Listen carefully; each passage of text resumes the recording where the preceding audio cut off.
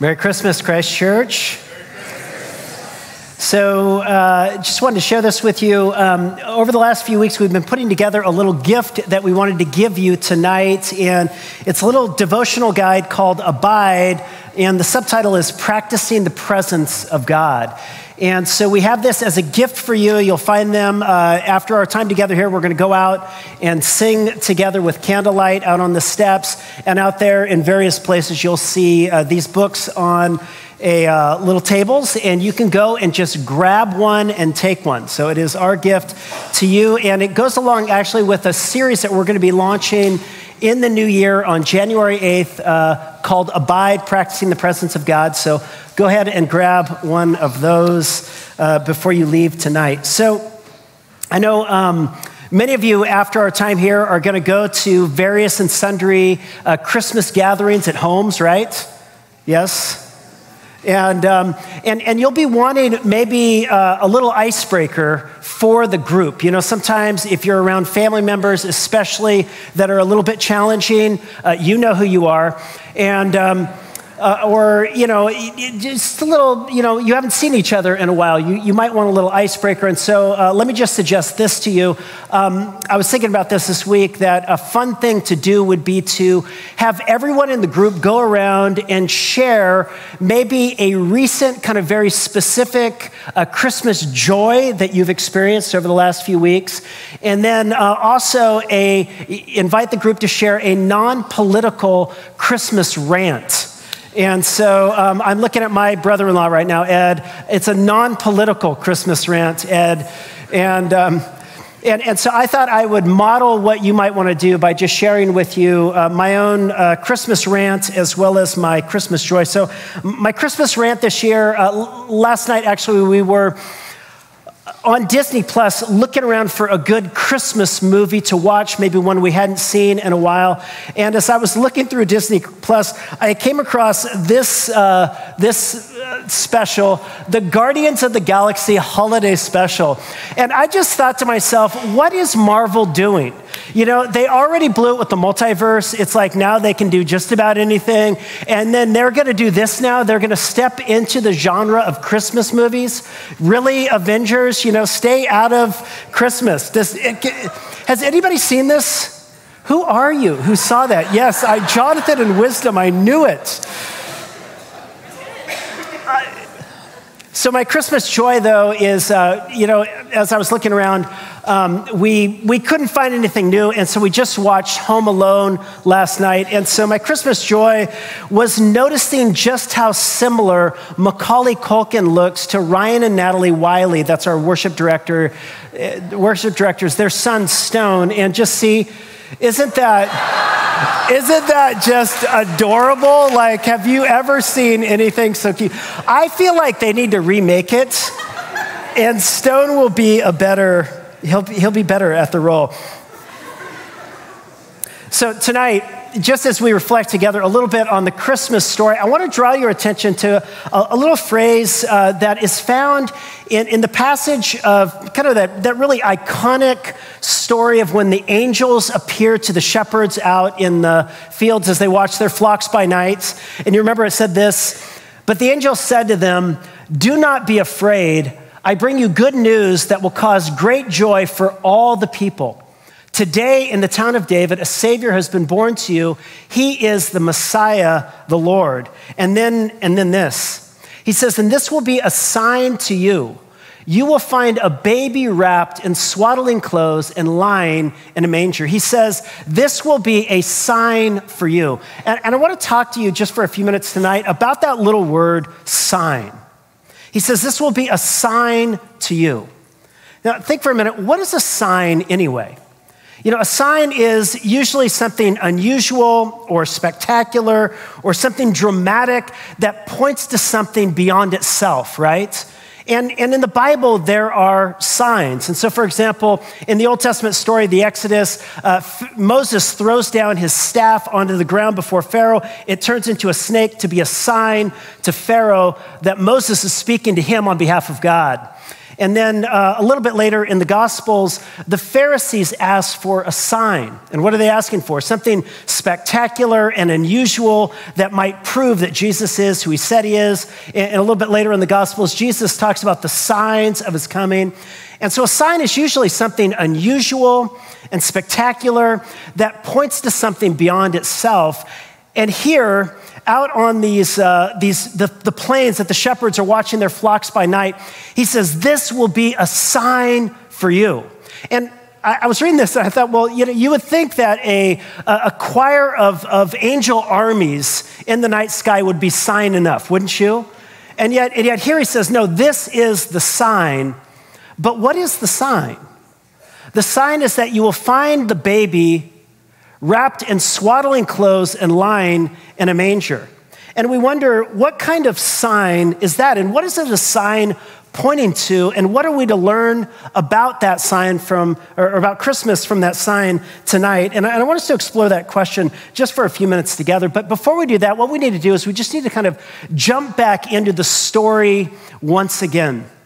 So the story begins, of course, with Joseph taking his very pregnant wife, Mary, on a long journey. And listen to what it says in the text. So Joseph went up from the town of Nazareth to the Galilee, to Judea, from Nazareth, Galilee to Judea. You try reading all of these names up here. It's not easy.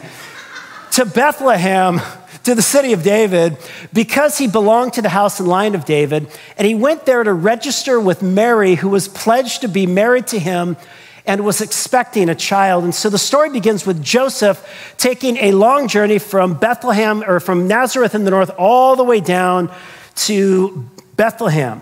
And according to Google Maps, this is a 2.5-hour journey. If you do take toll roads, I understand you can get there in 1 hour and 49 minutes. That's the fastest route. But of course, Mary and Joseph are not driving in car. They're driving by donkey or foot, maybe. And so this is a very, very long, arduous journey, 90 miles through vast expanses of hot deserts. It's dangerous. Bandits are not uncommon. Robberies are frequent. And you just ask yourself, what on earth is Joseph doing taking a 90-mile journey with his wife, his pregnant wife, through the deserts at this time of year? Like, what on earth is he doing? Why would any husband in their right mind take their very pregnant wife on a 90-mile foot or donkey journey through deserts? Not a good idea, right? Why would he do this? Well, of course, he is not doing this by choice. He is doing this because the text tells us that a decree went out in those days from Caesar Augustus that a census should be taken of the entire Roman world. Now, a brief word on the Greco-Roman world in which Jesus was born. So the Greco-Roman world in which Jesus was born was an incredibly aristocratic, hierarchical kind of culture. And the culture sort of looked something like this. At the very top of the social status ladder was Caesar. He was believed to be the very embodiment of God, the Son of God, he was called. It was written on their coins. He was at the very top. And just below Caesar, or maybe a bit below Caesar, were the nobles. These were the wealthy landowners who maybe played a role in the Senate, so they had some political clout and power.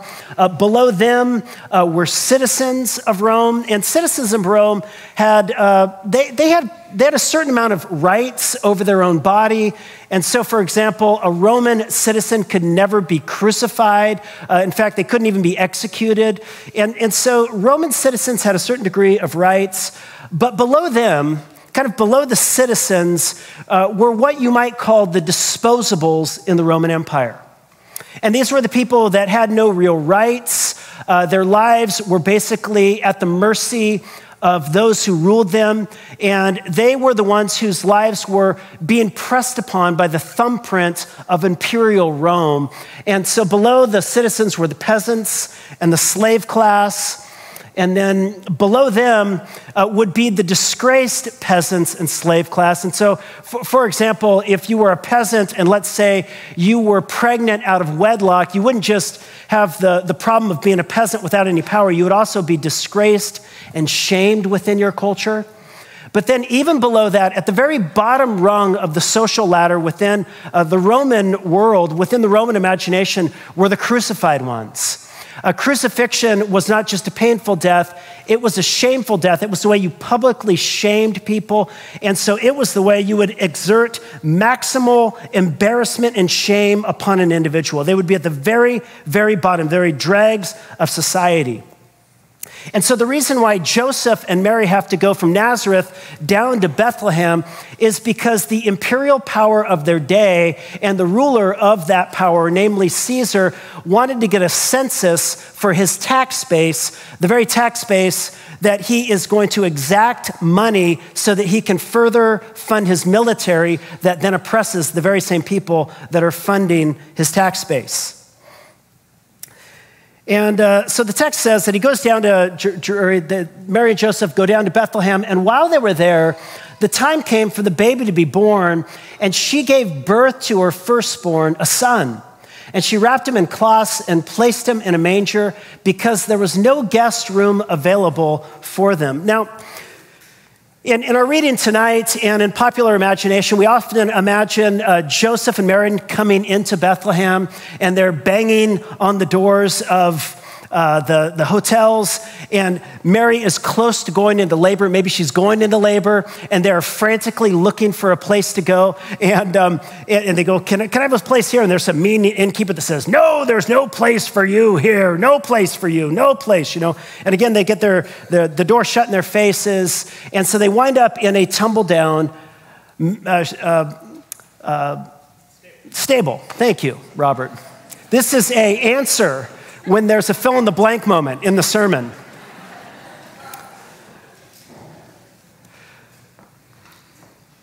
Now, that may be how it played out, but this is the NIV translation, and they actually translate that word inn as guest quarters. And what many people believe is that Mary and Joseph coming into Bethlehem, which was Joseph's ancestral home, he goes there, and naturally, in the ancient world, you were expected to show hospitality. So if you had a family member that was pregnant, of course, you would put them up in their house. But of course, they weren't the only ones that were coming into town because there was a census. And so the little village home where they tried to stay, there was no room upstairs in the guest quarters. In fact, why not look at some pictures of peasant homes in the first century? So this is one kind of rendering. Inside the peasant home, they had an upstairs quarters where the families would sleep, oftentimes pretty crowded in. If you've ever been to one of the developing world countries and you visited really impoverished places, you oftentimes find multiple family members being forced to live in one roof with very small living space. And this was the ancient world, little quarters. They would live upstairs kind of crowded together. And then when guests would come in, they would oftentimes be given a little spot on the right over there in the guest quarters. And if there were no room for the guest upstairs, then they would need to go downstairs where the work of the family would often take place, and was oftentimes where the animals would be stored in the night. You'd bring them in to protect them from the, maybe theft, or also to provide warmth for the family. I know some of you like to sleep with your animals at night. Some of you even have your dog sleep in the bed with you. That's gross. But they would bring them in. And so it's likely the case that Mary and Joseph indeed were put downstairs with livestock. And this is a manger from the first century that was uncovered, and probably laid the baby Jesus in an environment like this, or in a manger like this. Now, what we should probably imagine at this moment when we think about that first Christmas morning is Mary and Joseph arriving in a crowded house where they can't really find a proper place to stay. They have to sleep downstairs, get a makeshift bed, and then Mary ends up giving birth to her child downstairs in a very unsanitary, unsafe, dirty, crowded place. And this was the first Christmas. Now, I think for most of us, when we think like, could you imagine needing to give birth in an environment like that? I mean, just in living quarters, so crowded with all of second cousins and aunts and uncles in such close, you want privacy, right? And you want sanitation and you want safety and maybe even a nurse or a doctor around, right? And so most of us, we think, gosh, if we had to give birth in an environment like this, like that sounds like a nightmare, right? I mean, it would only as a result of the most unusual, the most unfortunate, the most catastrophic of circumstances that you would ever want to give birth in a place like that. And I can remember back when my second daughter, Mia, came into the world. She came a lot quicker than our oldest daughter. And so Alicia and I were laboring, Alicia was laboring at home. I was with her. We're actually at my mother and father-in-law's house, and I think it was my mother-in-law's birthday, and Alicia didn't want to disturb the family celebration, so she was quietly laboring at the house, because she is tough, that woman, a woman of steel. And all of a sudden, though, the contractions started coming quick and quick and quick and quick, and then Alicia just looks at me, she's like, I think we need to go to the hospital now. And so we hop in the 1982 Mercedes diesel, which does not drive fast. My mother-in-law is driving, and she was driving very fast. And I was sitting in the passenger seat. And then while we were en route to the hospital, Alicia said, Josh, I'm starting to go into transition. My body is starting to push the baby. My body is pushing. I don't want to have the baby in the car. I don't want to have the baby in the car. And I jumped in the back seat, and we had been doing Bradley method, which is husband-coached childbirth. And so I jumped in the back seat. I said, don't worry, honey. Coach is here. And she slapped me. No, none of that happened. I actually jumped in the back seat, and I was terrified. I was cowering in the corner, and I didn't know what to do. And we got to the hospital, and just 20 minutes after getting in there, it's a joint effort, you know? Mia into the world. But, you know, we think only in the most unfortunate set of circumstances would we ever want to give birth in such a unprivate, unsanitary, vulnerable, unsafe, and dirty kind of place, right? And we just think, oh, that would be a nightmare. But you know what the shepherds thought when they heard this? They didn't think that would be a nightmare. They thought, that's just like where I was born. I was born in a peasant home. I was born on dirt floors. I was born in an unsafe, unsanitary, very unprivate kind of place. I was wrapped up and laying in a manger. Who is this king? What kind of king is this? He has come into the world to do. Who is this? And the angel says, this shall be a sign unto you. You shall find the baby wrapped in swaddling clothes and lying in a manger. Now, what kind of sign is this? What does this sign point us to anyway? If this is a sign to you, it's a sign of what? You know, there's a lot of symbols, you could say, signs surrounding Christmas. And they're symbols that point to something beyond themselves. We have our Christmas lights that point us to the light of the world that has come in to drive out the darkness. We have our Christmas trees that are green, and they are to remind us of the life that Jesus has come into the world to bring. We have our gift giving, which is to remind us of the generosity and the kindness and the largesse of the Father's love that gave so much for us.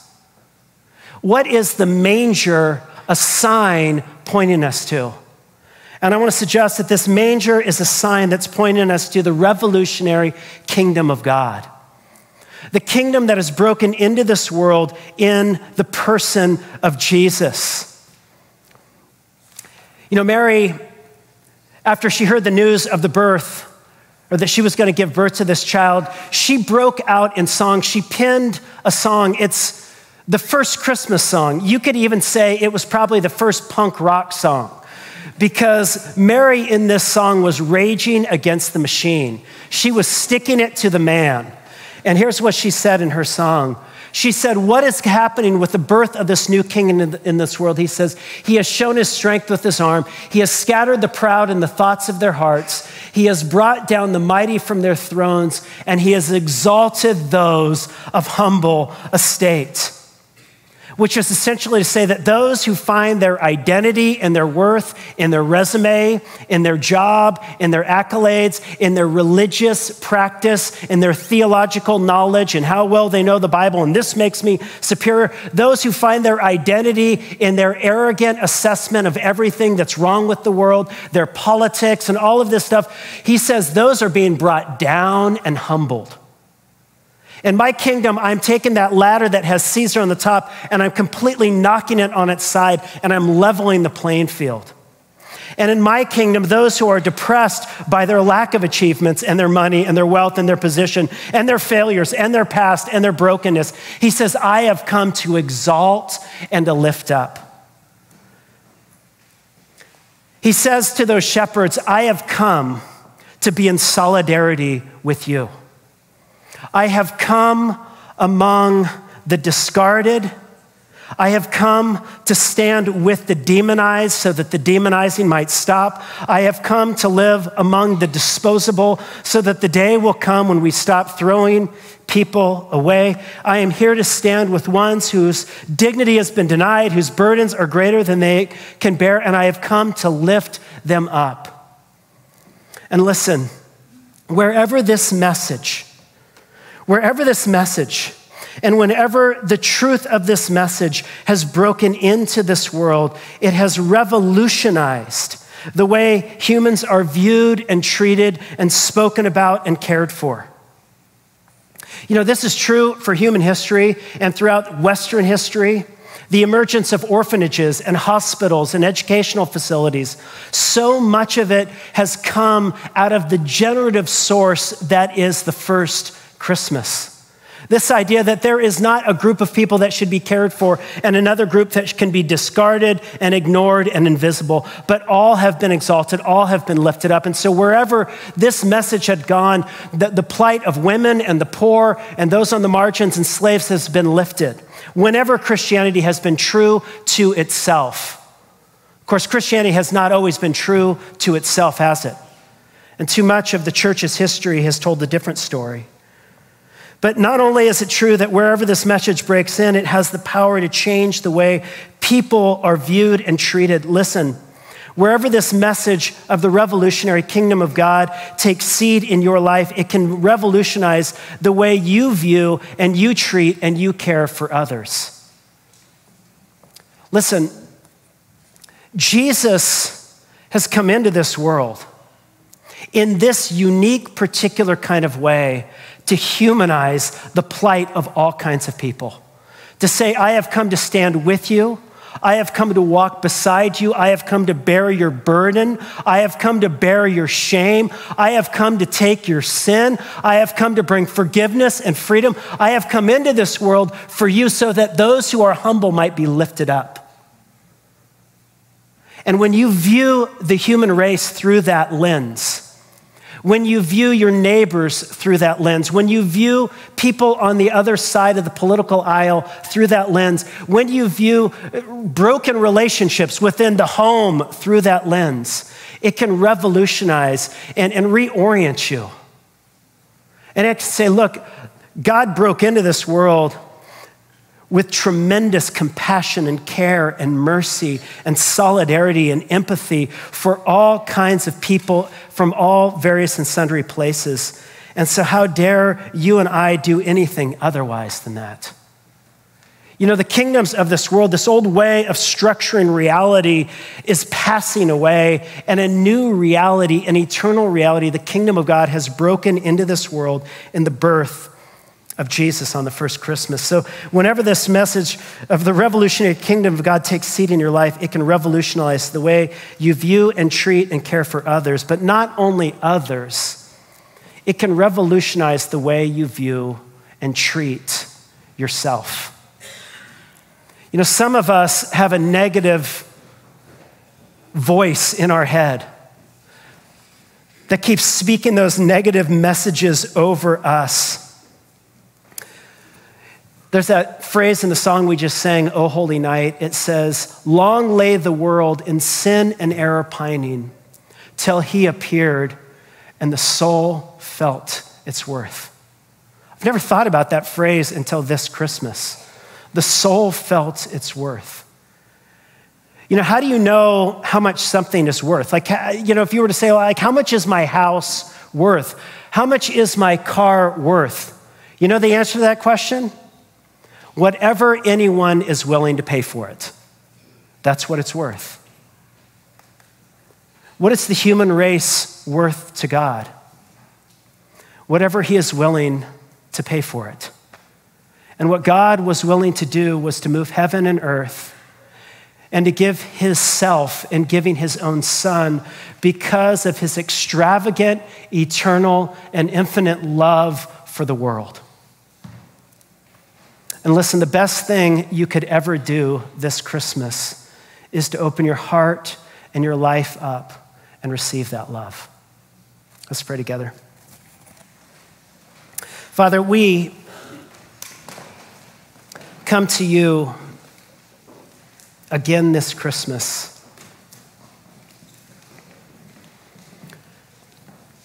with wonder and awe at the mystery of the incarnation. Father, not just that you sent your son into the world, but the unique and the particular and the specific and the shocking way in which you chose to send your son into this world. To be among the disenfranchised and the discarded and the disinherited, so that you might reorient all of reality around a new kingdom, a new way of being in this world. And Father, we pray that you would enable us afresh this Christmas to go out and be witnesses of this revolutionary kingdom that is broken into the world. And we ask this in the name of your son, Jesus. Amen.